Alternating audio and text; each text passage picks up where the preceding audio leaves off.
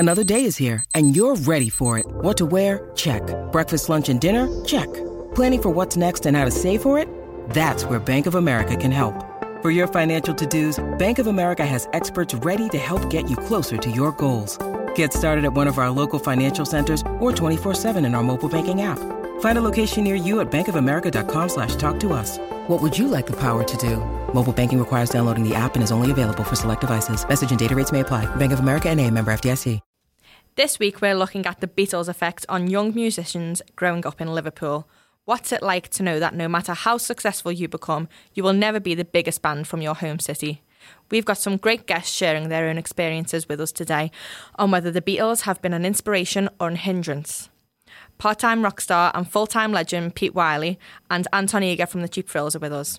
I'm Ellen Kerwin. And I'm Laura Davis, and this is Beatles City.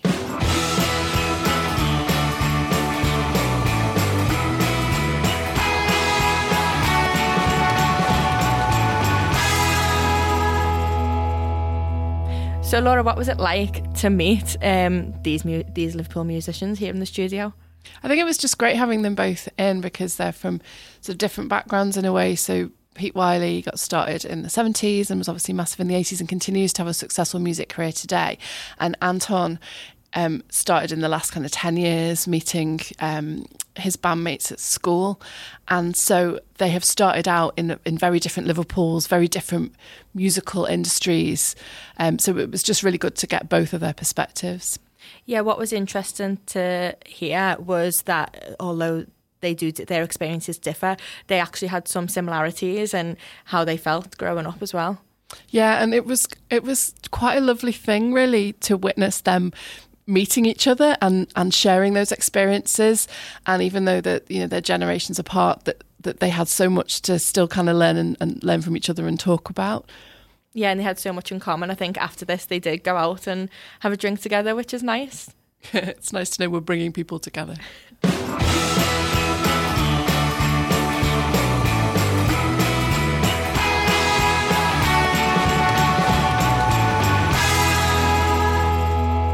So we're here for a roundtable talk for the Beatles City podcast.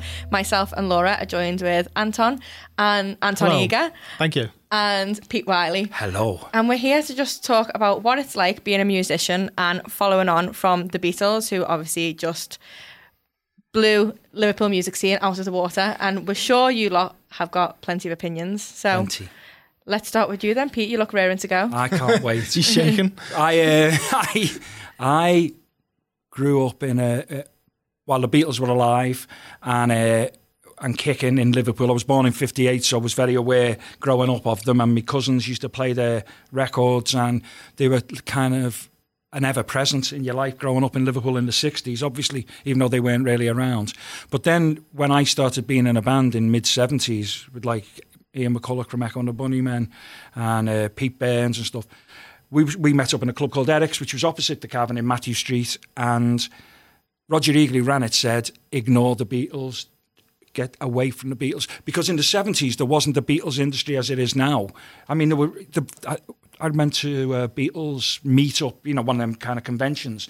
There were like 70 people at it. It wasn't like it is now. And people hadn't realised how commercially useful the Beatles could turn out to be. But the other thing was, every interview we did would say, from the home of the Beatles or following in the footsteps of the Beatles. And we all said, we're nothing to do with the Beatles. We don't like the Beatles. We don't want to be part of the Beatles world. We're our own fresh thing. Punk rock and post-punk made us really strongly reject the Beatles. Because if we hadn't, there wouldn't have been a scene afterwards. There would have still been having conversations about the Beatles as though they were still here and still part of still four mop tops, basically. So as they were rejecting what came before, you were rejecting them, essentially? Yeah, because they rejected, they rejected the cabaret side of things, the Beatles. They did a great thing where they invented British rock and roll properly. There'd been elements of it before with Johnny Kidd, and Liverpool had Billy Fury, who was, the first decent rocker in the country. But the Beatles changed a lot of things. However, can you imagine trying to make your first records and everyone compares you because of geography to the biggest band ever in the world? It's almost an impossible thing. And the first song I ever wrote, never recorded, the first line was, John Lennon cast a shadow over me. because there was no escape outside of Eric's. But in Eric's and in our gang, they weren't a thing. We didn't have anything to do with them. You know, we rejected them. We never listened to them. We didn't play them. I mean, punk rock kind of did that. There's a line in the Clash song on the first Sony Beatlemania is bit in the dust. Well, there's that. Yeah. But before that, there was no Elvis, Beatles and the Rolling Stones in 1977 because we had to start again because music had drifted away into this other world where we weren't part of it. I mean, I'm a massive Bowie fan. I mean, Bowie did, when I saw him at the Empire on 10th of June 73, and in the middle of Gene Genie, he did Love Me Do on the harmonica, which is great, but also a bit weird. And then he used to do a version of This Boy even in 70, from early Beatles days. So they were still kind of, everyone knew they were the massive band and the most creative band and the most exciting and blah, blah, blah. But that meant nothing to us. I didn't listen to them for years and years, and we all made a conscious decision to start again and treat it as year zero. Because otherwise, for example, the example I always use is if we hadn't rejected the Beatles and said start again, you could never have had the La's, who were influenced by Beatlemania. Because what you got a lot around our time were cabaret versions of the Beatles, like just doing the covers in the pubs. I know that still goes on now, but that was our only direct connection with the Beatles. So did you listen to them growing up as a boy? Yeah, absolutely.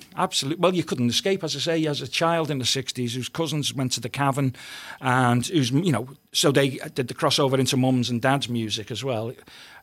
So my parents would play them and everyone, everyone talked about them up to a point. Although there was a sense after 64 of betrayal, that the Beatles became a London band, not a Liverpool band anymore. And there are still people who say that to you. I mean, I've talked to people who say that to you, But I understand, their importance. I think they were incredible when they were living here. And I think they were different, incredible when they left, I think it's really interesting that you made a conscious decision to forget them, especially given that it's Roger Eagle saying that, who had so many different influences. Yeah, but he knew that we would never have got started if we had the Beatles bleeding into our music, if we didn't make this conscious decision to give Liverpool a new musical identity, which we did, we did manage to do it in the end. Could you shut them out, or were you conscious? If you're going against them, you're almost responding we just to ignored them. We didn't mention them in interviews, except to say that they overshadowed us right at the beginning, and then we would act as though they didn't exist. That movie that's just come out about yesterday, is it? We lived it. We were the original yesterday, Except we were tomorrow. That was what interested us. We were looking to the future, not the past, Yeah. I should sue those people. I know, I was going to say, I like that reference. But that's how it was, I mean, and it wasn't done with any malice, or it wasn't personal, obviously, but it was to do with us being able to say who we were, to us to be fully formed as Pete Wylie, Ian McCulloch, Pete Burns, Holly Johnson, Paul Rutherford, and the rest. Jane Casey, massively. I mean, Jane will still tell you these same things. Me and Jane Casey often talk about that. Jane Casey, of course you do. Superstar, Liverpool superstar. Do you think it almost inspired you to take more risks, to be super different in a way? I don't know if it did, because there were so many brilliant bits of music coming out from like 1974 and 5 in New York. We were hearing records by Television and the Ramones, obviously. I mean, ironically, the Ramones took their name from Paul McCartney's Secret Identity. He used to sign into hotels as Paul Ramon. And they loved that because they were fans. But no, we were hearing that music. And that was the great thing with Roger Eagle saying that. It gave us a kind of a mad freedom. We didn't have to think about anything that had gone before, really. We were interested mainly in what was happening now, as contemporary stuff. So we knew about the Clash and the Sex Pistols before we saw them. We'd read about them in the music papers, which were a massive thing as well, because there wasn't the social media, there wasn't TV coverage. So I read about the Clash. I saw a photo of them, and I knew they'd be my favourite band. And then, but at the same time, there were other weird influences coming in, and reggae was coming, like heavy dub, not obla-dee, obla-da. And it was really exciting. Plus, we all started turning each other onto music. And I worked in Probe Records while I was starting the group. Me, Pete Burns, Julian Cope, a whole bunch of us worked in Probe. And Jeff Davis, who ran Probe, would be feeding us music all the time. And I mean, it was great because we didn't have this tradition to follow, or we didn't think we did. You know, I mean, there are traditions I love. You know, so we didn't reject everything out of hand, but specifically the Beatles we had to, because we would have just been another bunch of also-rans, you know. And obviously, Eric's also on Matthew Street, as the Cavern was. Can you give us a feeling for what it was like? I mean, I went the first night. Me and Ian McCulloch went together because me and him were mates before as Bowie fans. And we went to see the Stranglers for 60 pence, and I still think we were robbed. But it was dead exciting because when I walked into this place where there were other people like us, where you didn't see that. We used to go to the Liverpool Stadium, which was here somewhere in this area, and see rock bands. You know, there wasn't a club that you could go to for music like ours. We used to go to a pub in St John's Precinct called the Moonstone, and it was all very derivative of the things that were like heavy metal and hard rock and stuff. And it was all right, you know. But then we found our own place, and you walked in and you went, "Wow!" I think there were 70 people there for the Stranglers, and you went, "But there are 70 of us." There was an instant kinship and an instant.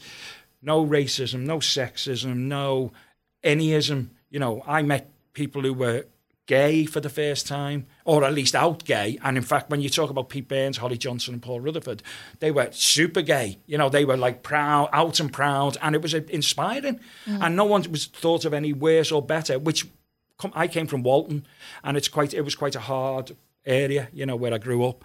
And suddenly there was this that added to the freedom. You know, you thought, wow, you grew up with traditions politically and musically and things like this, and suddenly you can do what you want in your head. When that happens, your head explodes with ideas, and people are feeding you brand new things you've never heard before. And but they were also friendly people. Eric's hardly ever had fights, there was no real drug scene there. It was music, all music. And I mean, I went to see the Sex Pistols November 76, and there were about 60 or 70 people there. The Pistols weren't very good. They weren't in the mood. It was a miserable Thursday night in Liverpool, and they didn't really want to be there. They've said this in subsequent interviews, and he couldn't really be bothered. And I know I'm mates with them now, you know. And they talked about it, but I took my mum's little camera, Instamatic holiday snap camera. I see three people looking at me like I've just discovered stones can make a fire. But I took more pictures of Pete Burns and Lynn Burns because I'd never seen anyone like them. Pete was head to foot in PVC, skin tight PVC, and he had a quiff on his head that looked like he'd melted his vinyl record collection into a haircut. And the Pistols were interesting, but Pete and Lynn were amazing, you know. They were just, I mean, I didn't know people like that existed, never mind, walked out in public like it. And they'd come over on public transport, I think, from the Whittle, you know, looking like that. That's pretty intense. And they were brave, you know. I mean, I think of them as warriors, Pete and Lynn. And I'm still mates with Lynn. Pete's gone. He would have been 60 this week, I think. But yeah, it was amazing. So it was eye-opening as well. But what happens when you're 17, 18 and new music's battling you and new people and a new way of looking at life all happening at once?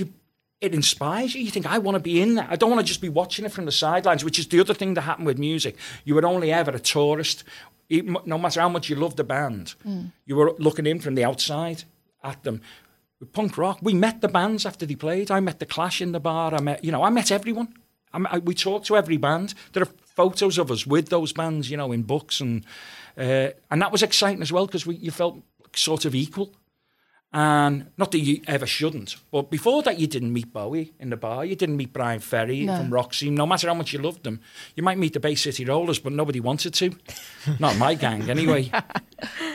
So yeah, it was thrilling, and it felt like and it was a life. And I sort of became a different person because of it. I mean, absolutely. I always loved music, but I was fairly shy. I know this is one of those things that people all go, what, cameras were that big? And Pete was shy. It's absolutely true. I was a bright, music-loving, chubby kid who turned into, I turned into Pete Wylie. That was my coming of age, Eric's, And then the great thing was I played on the last night of Eric's, the night the police raided it, and after we played, and I was saying to the audience, the police are going to come in, because we had an inkling. We'd been getting, intelligence from people. And but that felt powerful, that felt, to go from being a fan to being pro musician by that time, you know. Although I never really got that professional, as I demonstrated today, coming quarter of an hour late. So did the city of Liverpool inspire you? Did you have to be here to... Yeah. The great thing with the punk rock, post-punk period, 76 to 80, 81, was every town was different. We know a lot about Manchester, obviously, but Glasgow was different. Because we were sort of insular and we weren't connected with the previous scenes and the previous history, you made your own version of history within you, and you were always aware. That was the other thing. We were interested in what else was going on. We weren't insular like that. I wanted to know about Edwyn Collins, for example, who, Edwyn was Orange Juice and stuff. And I wanted to know about The Fall. And we met The Fall very early on. And I wanted to, and, you know, I became mate. I used to stay I went on tour with The Clash when I was 18, you know, and played with them in Paris in 81. And, you know, Mick Jones gave me a guitar worth an inordinate amount of money for nothing. I got my guitar up. He came round the guitar shops in Liverpool with me after their sound check. And, you know, this wouldn't have happened with the big bands of the day, of the previous era. And it wouldn't have happened with the Beatles, I don't think. It wouldn't happen now either, I don't think. Yeah, well, I would go round with you. But I go round with anyone. So do you know when you said you went with The Clash, was you playing as Pete Wylie then? War Heat was the group to start with, which again came from the Doorway of Eric's. We had a new group and in 79. So the Teardrop and the Bunnymen had started, and I'd been in a band before them. We were the three. I was in a group with Ian McCulloch and Julian Cope in 1977 called The Crucial Three, and we rehearsed in my mum's house. And a mate called Spenner, who I'm still mates with, was the drummer. And we rehearsed a few songs in my mum's house and Mac's mum's house. But then we were always in groups with each other. There's an exhibition in Central Library at the moment about that era. And the family tree, which is on a wall, it's a massive family tree of Liverpool music. And Pete Frame, who did it, said it was the hardest one he ever had to do because we were all in groups with each other. I was in groups who never made a sound. We formed one group. We formed one group just to have a petition to get another group to split up. And we formed another group just to make T-shirts of another group and make money off them when they hadn't even thought of making their own T-shirts. You know, that was an attitude. You could go really stupidly surreal in your attitude. That was the other thing. There was a freedom because of the nature of punk rock and post-punk. You could do anything you wanted. You could dress. So I spent a very little time looking like what you'd think of as a punk. And other times I dressed like Jim Morrison, all in leather, because I could, you know. And other times, well, I'm not going to tell you some. I used to wear a toilet seat. And the toilet seat Joe Strummer mentioned in a song, I wore it when Adam and the Ants played. And Jordan, she's just got her book out now, Jordan, who was their manager and mate, She said it was one of the coolest things she'd ever seen because people, but it was laughing. It wasn't angry. I wasn't going, the world's a toilet. You know, I was going. Ask where you wore this toilet seat. Everywhere. Around your neck? No. Strummer said in the song that it was around my neck, but I actually wore it. So the hinge of the toilet seat, I put a piece of string through it and wore it at the back as where you'd normally wear a toilet seat, but not as a piece of clothing. And I've still got the outfit I wore. I've got red satin kecks from a shop called Bus Stop in the 70s girls shop. I wore my mum's coat and blouse and a pair of Doc Martens in this toilet seat, and I've still got the blood on the trousers where I was headbutted on the way home. Not for wearing those clothes, for being a punk who had insulted the Queen. You know, it was insane, honestly. But I mean, Liverpool was also a very different place. I love Liverpool, you know. I mean, I don't think you can be... I find it hard to separate what I do from where I'm... Like Bruce Springsteen or Lou Reed or the Pistols, you know, they're from a specific place and that resonates in the music, I think. And I think... other towns had their own identities, but Liverpool was a massive influence. Also because there's an attitude that goes with us, you know. There's that, I mean, which might be Beatles inherited, but I think before the Beatles, people were funny and sarky and intense and passionate, you know. I mean, you know, they were. So, yeah, Liverpool influenced me, but I influenced Liverpool. That's a very punk rock thing to say.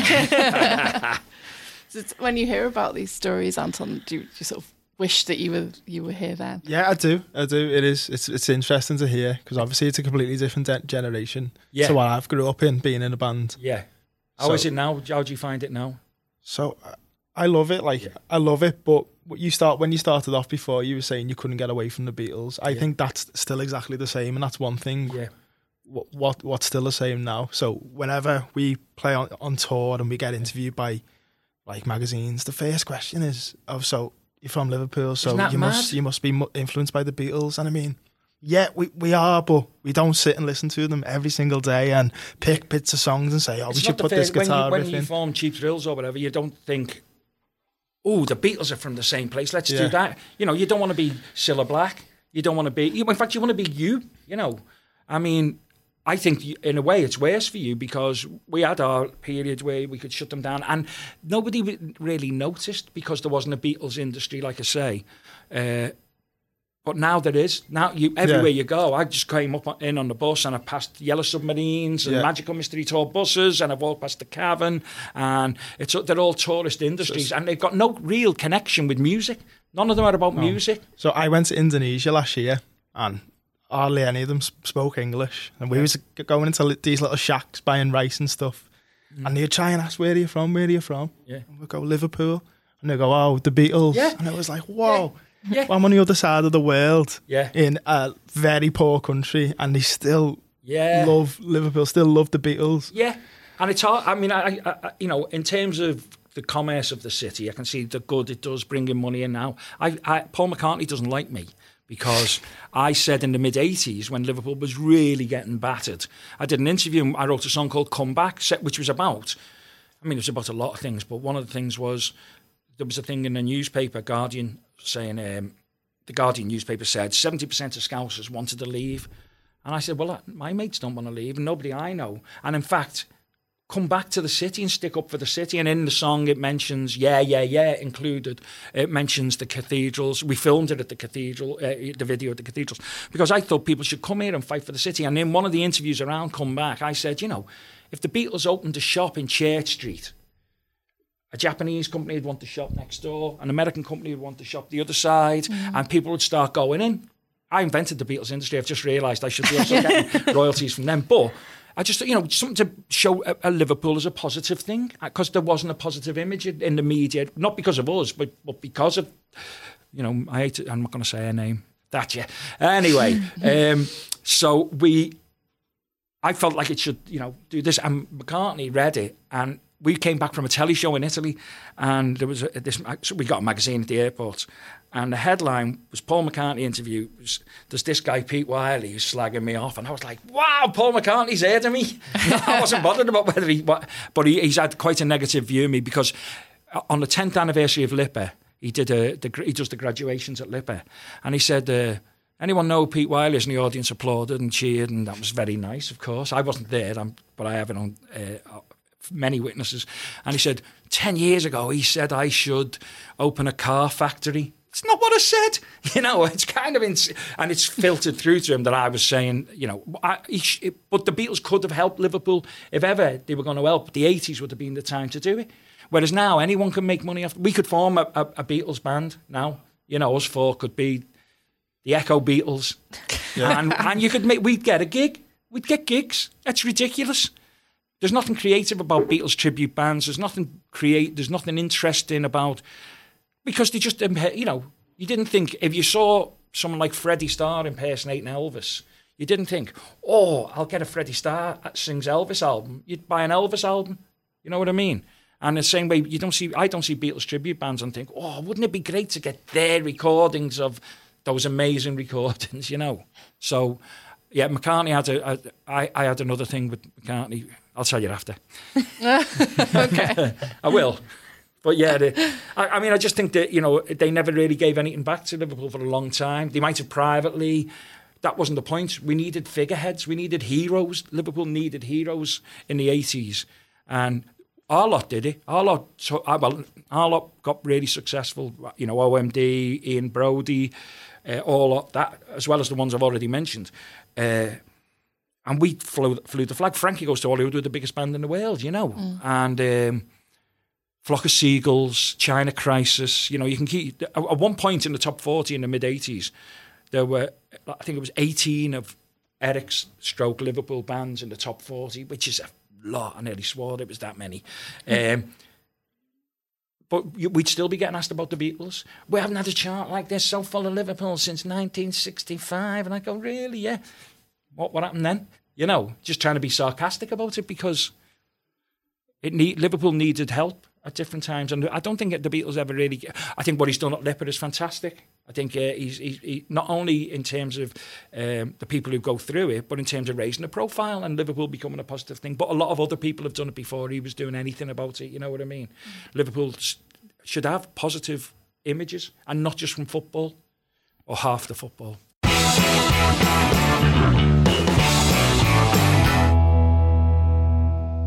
So, Anton, do you see McCartney and the Beatles as a figurehead for young musicians today? Not as a figurehead for young musicians, not at all. I mean, I know Paul's got Lipa and all that, but I just don't think that appeals to me. I never went to Lipa. I didn't study music. I had drum lessons. That's it in school, and then I went on. Which is weird because he's a guitarist. And then I went on to learn the drums. I didn't think I wanted to go to Lipa. I just wanted to get in a band and start playing music. Which is what they did. Yeah, the Beatles did themselves. Yeah. And I think Lipa was... I used to think that nobody from Liverpool went to Lipa. You know, there were always jokes about it being full of Norwegian students with plenty of money. And I think there was a lot of that. And for a few years, I think the people who came out of Lipa became tour managers and stage managers. Some of them worked for Simon Moran, SJM, the big promoters. Quite a lot of ex-Lipa work for them. But you didn't get bands. I think the Wombats were probably the first. I think the Wombats are probably the most successful band to come out of Lipa. And I like that. I like them. But Lipa, and McCartney later said, we're never going to get a Bob Dylan or a John Lennon from here. And so I thought that was a shame, you know. He could have supported grassroots music, like you know where you were coming from. Yeah, exactly. Like clubs like the Zanzibar, which I love. Tony was one of my best mates. Yeah, you know? Tony is more of a figurehead than Paul Exactly. McCartney in grassroots music. Tony Butler. He done a lot for the city, and he done a lot for small local bands absolutely. like ourselves. And me. And as a small local band. I know, seriously, you know. He's touched everyone, Tony He really Butler. did. He's, and he became my best mate. But that's the thing, you find your own contemporary mates. And sometimes that rivalry as well. You must have bands who you maybe don't like the people so much and you want to top them, you know. Like I was like that with my best mates. When if they played Manchester, we wanted to go Leeds because it was another 50 miles or something. And that was like winning, topping each other all the time. But it encourages you to get better at what you do. And that's what the scene is, the world he lives in is more important than the Beatles. As a musician for him, creatively. And I'm in the luxury position of being old. So I can say, you know, I can listen to the Beatles now and enjoy it like mad. And I mean... I became mates with Mark Lewison, who writes the Beatles. He's the official biographer, and we're really good mates. We've had him on, haven't we? Oh, he's great, Mark. He's really great, but he loves them. But he walks the streets to see where they walked. He comes to Liverpool and he walks around Dingle to see what it's like, you know. And he lives the Beatles story, and he doesn't view it as they're all perfect. And, you know, like a lot of the biographies are hagiographies, as they'd say, where it's all, they were great, didn't they, lovely? And they made the best tea in the world. Well, that's not important, you know. He knows the important stuff, although a good cup of tea can make a difference, you know. Yeah, definitely. So did you listen to the Beatles growing up? So I think because I was asked so much about them, I sort of shunned them a tiny bit. And it was only until I started getting into music that I listened to them, whereas it may be different from you because you couldn't get away from it. Yeah. But when you're little, you don't really know until you start getting into guitar music and listening to bands, and then you start listening to the Beatles. So yeah, I did listen to them, but not every day. What I think's weird though, when you listen to new, more modern bands now, you can hear Beatles influences in their songs, so you don't even have to listen to the Beatles to be influenced by them. It's an odd thing that where, and there might be bands who say they've never listened to the Beatles and had no influence, who could almost sound like them, you know, because it's filtered through so many different areas. The Beatles would be the common denominator. You could do a line right through the middle of everything. I mean, you wouldn't have ELO without the Beatles, which would be great not to have ELO. But Well, in the film yesterday, when no one's heard of the Beatles, he's googling names of bands and he googles Oasis. Oasis. Liam Gallagher, and he's created the Pretty Green clothing line. That was all based on John Lennon's hippie style, all the paisley and all the funky glasses and that. So we obviously loved them with Oasis. When I saw Oasis when they were third on the bill, and I knew they were great. In the way, because Live Forever was just an amazing song.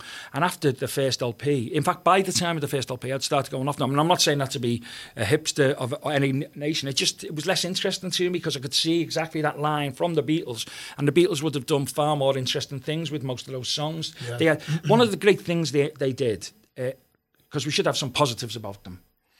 Beside them being the best band in the world and the most successful and influential. Because when they were coming through and playing Hamburg, they were learning songs from musicals like Till There Was You, and they were learning, songs with mad chord sequences that weren't rock and roll. That came out in their music. The second LP with the Beatles is my favourite Beatles record because the first one is it's their live set basically, and all done in one take. By the second one, they're the Beatles in capital letters with lights all around it, and you can feel it. You can feel it when you're here with the Beatles. They're going, wow, we are the Beatles. We're going to make a Beatles album. The first one is just a band. The second one is this amazing entity. And even when they cover like Smokey Robinson on You Really Got a Hold on Me, I mean, how can you be better than Smokey Robinson? And they were better than Smokey Robinson for that one day. And I played with the Beatles. Of all the Beatles records, I mean, it could be Alan Partridge and say Greatest Hits 1 and 2 or something, But no, with the Beatles, it's stunning, It's a band who were absolutely confident and the first of their kind. Because they could look around and go, there's been nothing like us. And we're selling records. And we're having, and they didn't have those amazing singles weren't on the LPs. What? But that was one of the interesting things about it. Their albums weren't a collection of singles. It was more of a whole experience, especially with the latest stuff. Yeah, exactly. And that's something what they've defined, and that still goes on today. Like, you've got bands who can make concept albums now. When at the Beatles' time, that was never a thing. There's even one of my criticisms, because we'll get back to criticisms, about... That was quick. yeah, they've had their moment in the sun. I wonder what happened to them.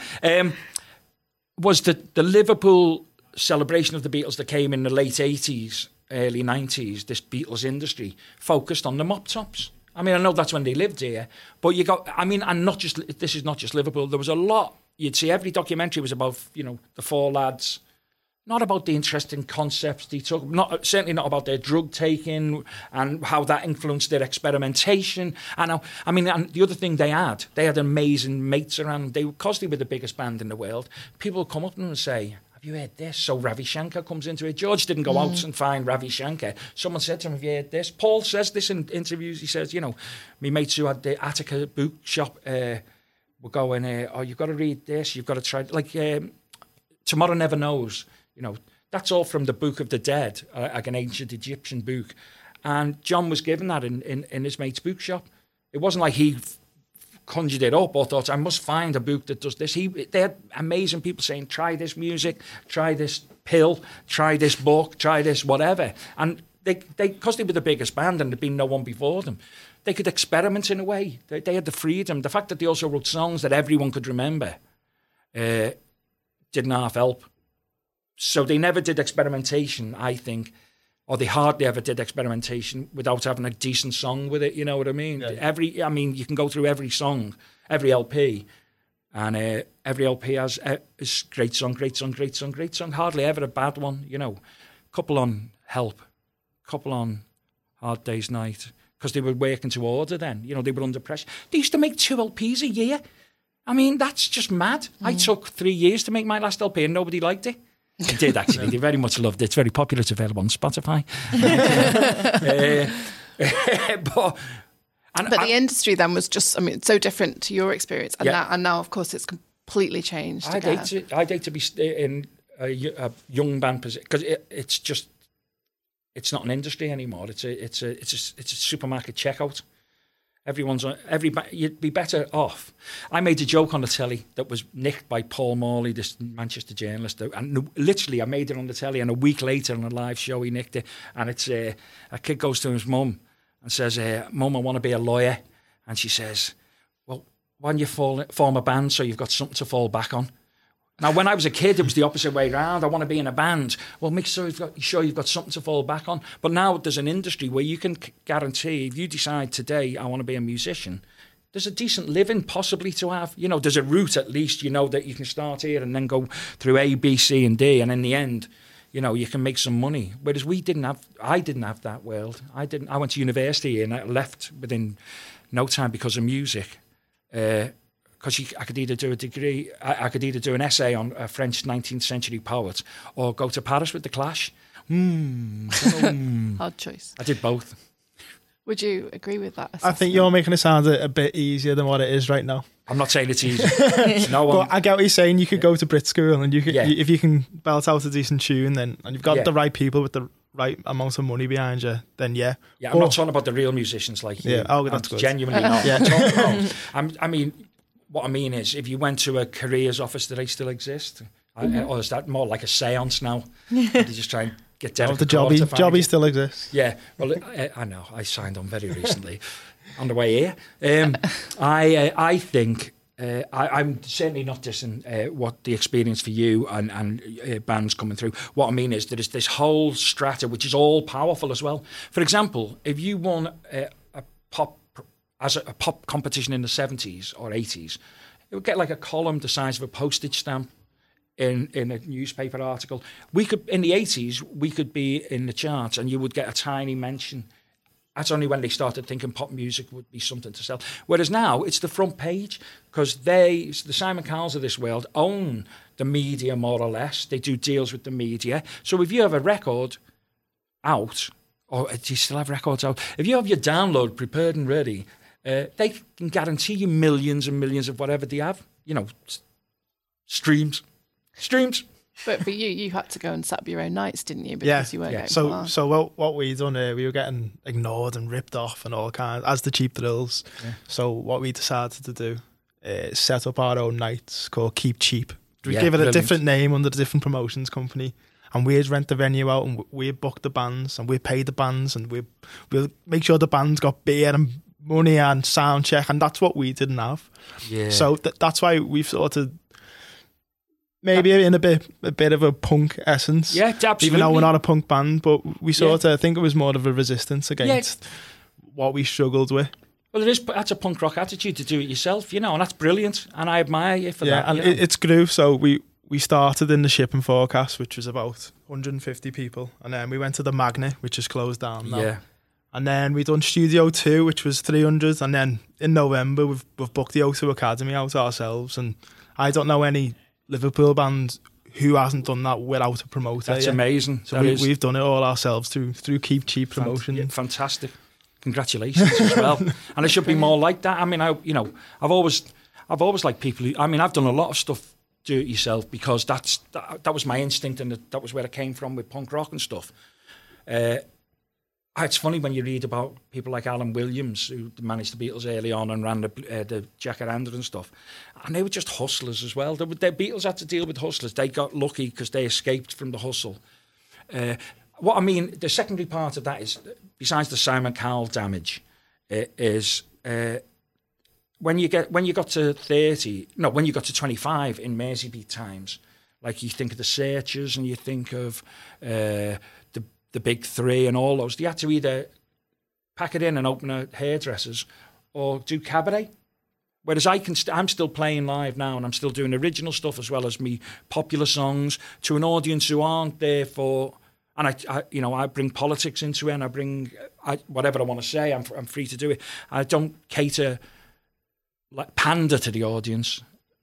Just whereas a lot of those Merseybeat, the Beatles are the only ones who escaped basically Merseybeat and lived. You know, the Searchers went on to, do very little afterwards creatively. Billy Kinsley's still around, and he's fantastic. And but they didn't have careers after it, because when you got to 25, you had to pack it in. That's the other side of it. Whereas I can get to my age. I'm nearly 30 now, and we.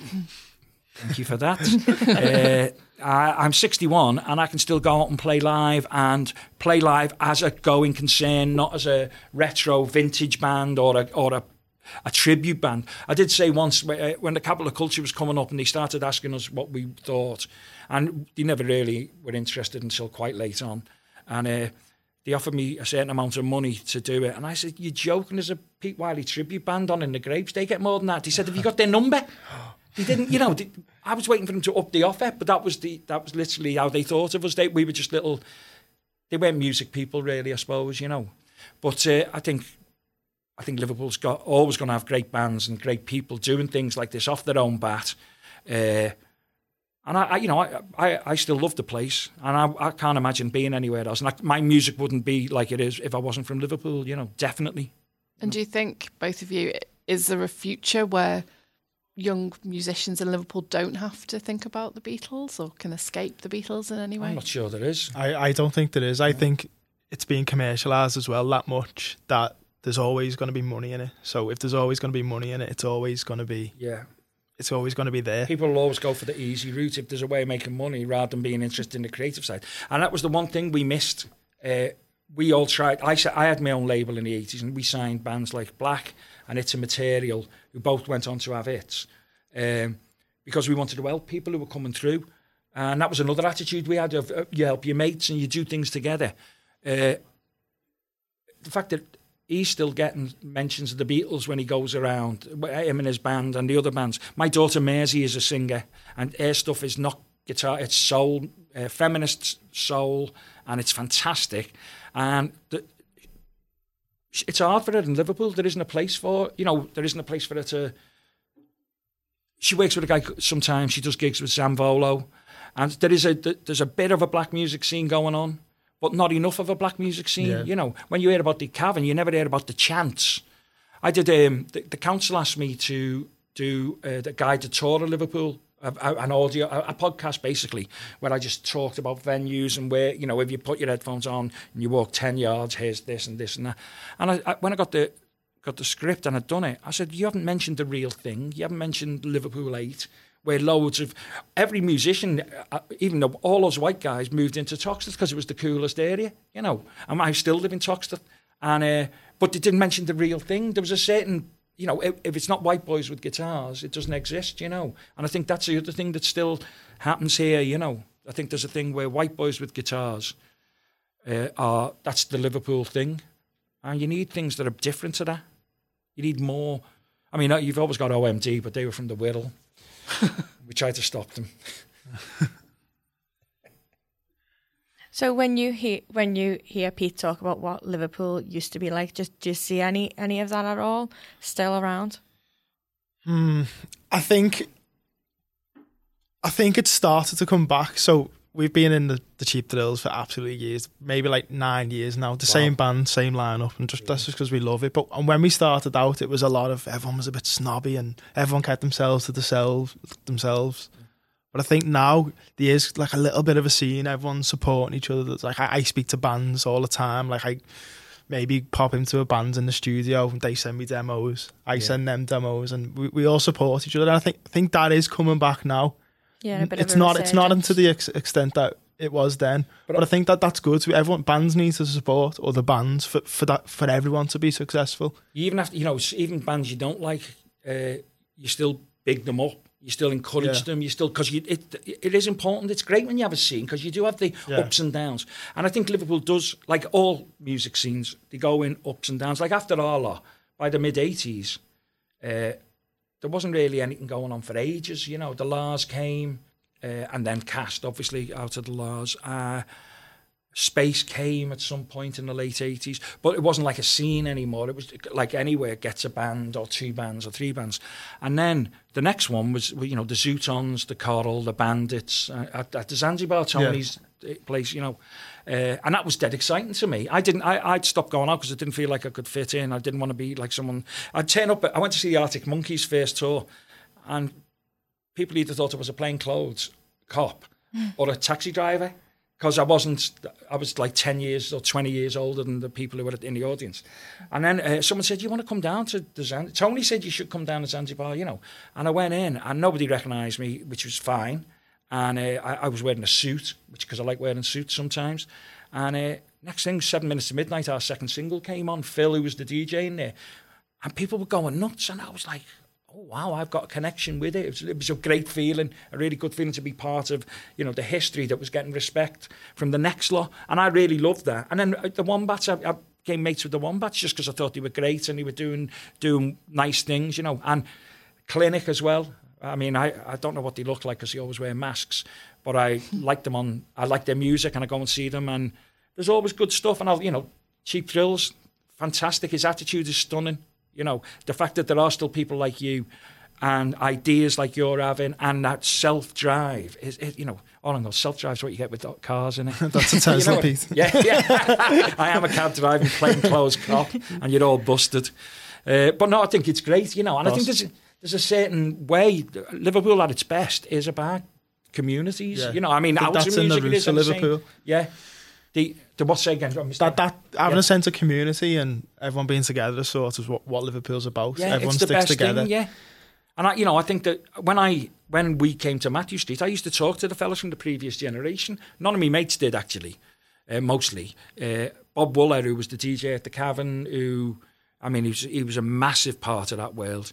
I just loved Bob, and I got to know him, and even towards the end of his life, I'd still see him in the streets, and he'd always remember facts about you. When he died, he went into his house and he had files on every band, including our lot, and every Liverpool band. He would keep them because he wanted to know it all, and I wanted to know it all. I wanted to know what it was like for them. I wanted to know what they went through. And the same when the next generation of bands came, I wanted to know how things were, and I was interested because I also love the city. And the community is important to me. As Liverpool's all about community, and which is a thing that didn't get recognised sometimes in certain corridors of power, and the establishment didn't understand that. But we're at our best when we care for each other, and whether it's in music or just in life, that's the greatest time. And I think, I think that's why people felt left down by the Beatles, because the Beatles by force of the success, were taken out from them. They felt like they'd been robbed from them. People you talk to from those days were like, that was such our thing. Because they didn't play 290 times at the Cavern. That's ridiculous. Number. I don't think I played 290 times in my house. It's just... and so there was a real sense that they were part of the gang, and they talked to them and they bantered off stage with them. And then all of a sudden they were gone. And there was a mixture of pride. I have a word which to me sums up Scousers, and it's optimisery, where you're really happy and optimistic, but you're also miserable because the greatness might not come. It's that kind of... and people have said about my songs that it's like you singing along with your scarf, but you're crying at the same time. That mix of emotion and... so I think people felt bereft when the Beatles went, and they weren't part of the community anymore. And they tried to keep the community going, but it fizzled out after the Beatles left. It really did fizzle out. Jerry and the Pacemakers they had loads of good records, not just the famous ones. I think they'll be the one who people will remember alongside the Beatles and Scylla. Is that right? Is that probably right, isn't it? Is there anyone else? Have I missed anyone out? Sod them all. If I can't remember you, you're not in the list. Oh, well, thanks so much, guys. It's been really interesting hearing Ask another question. We've only answered one. No, thank you. I really enjoyed that. And it's great to talk about it, Yeah, thanks very much for coming in. Pleasure. I wish I'd let him talk more now. I feel terrible.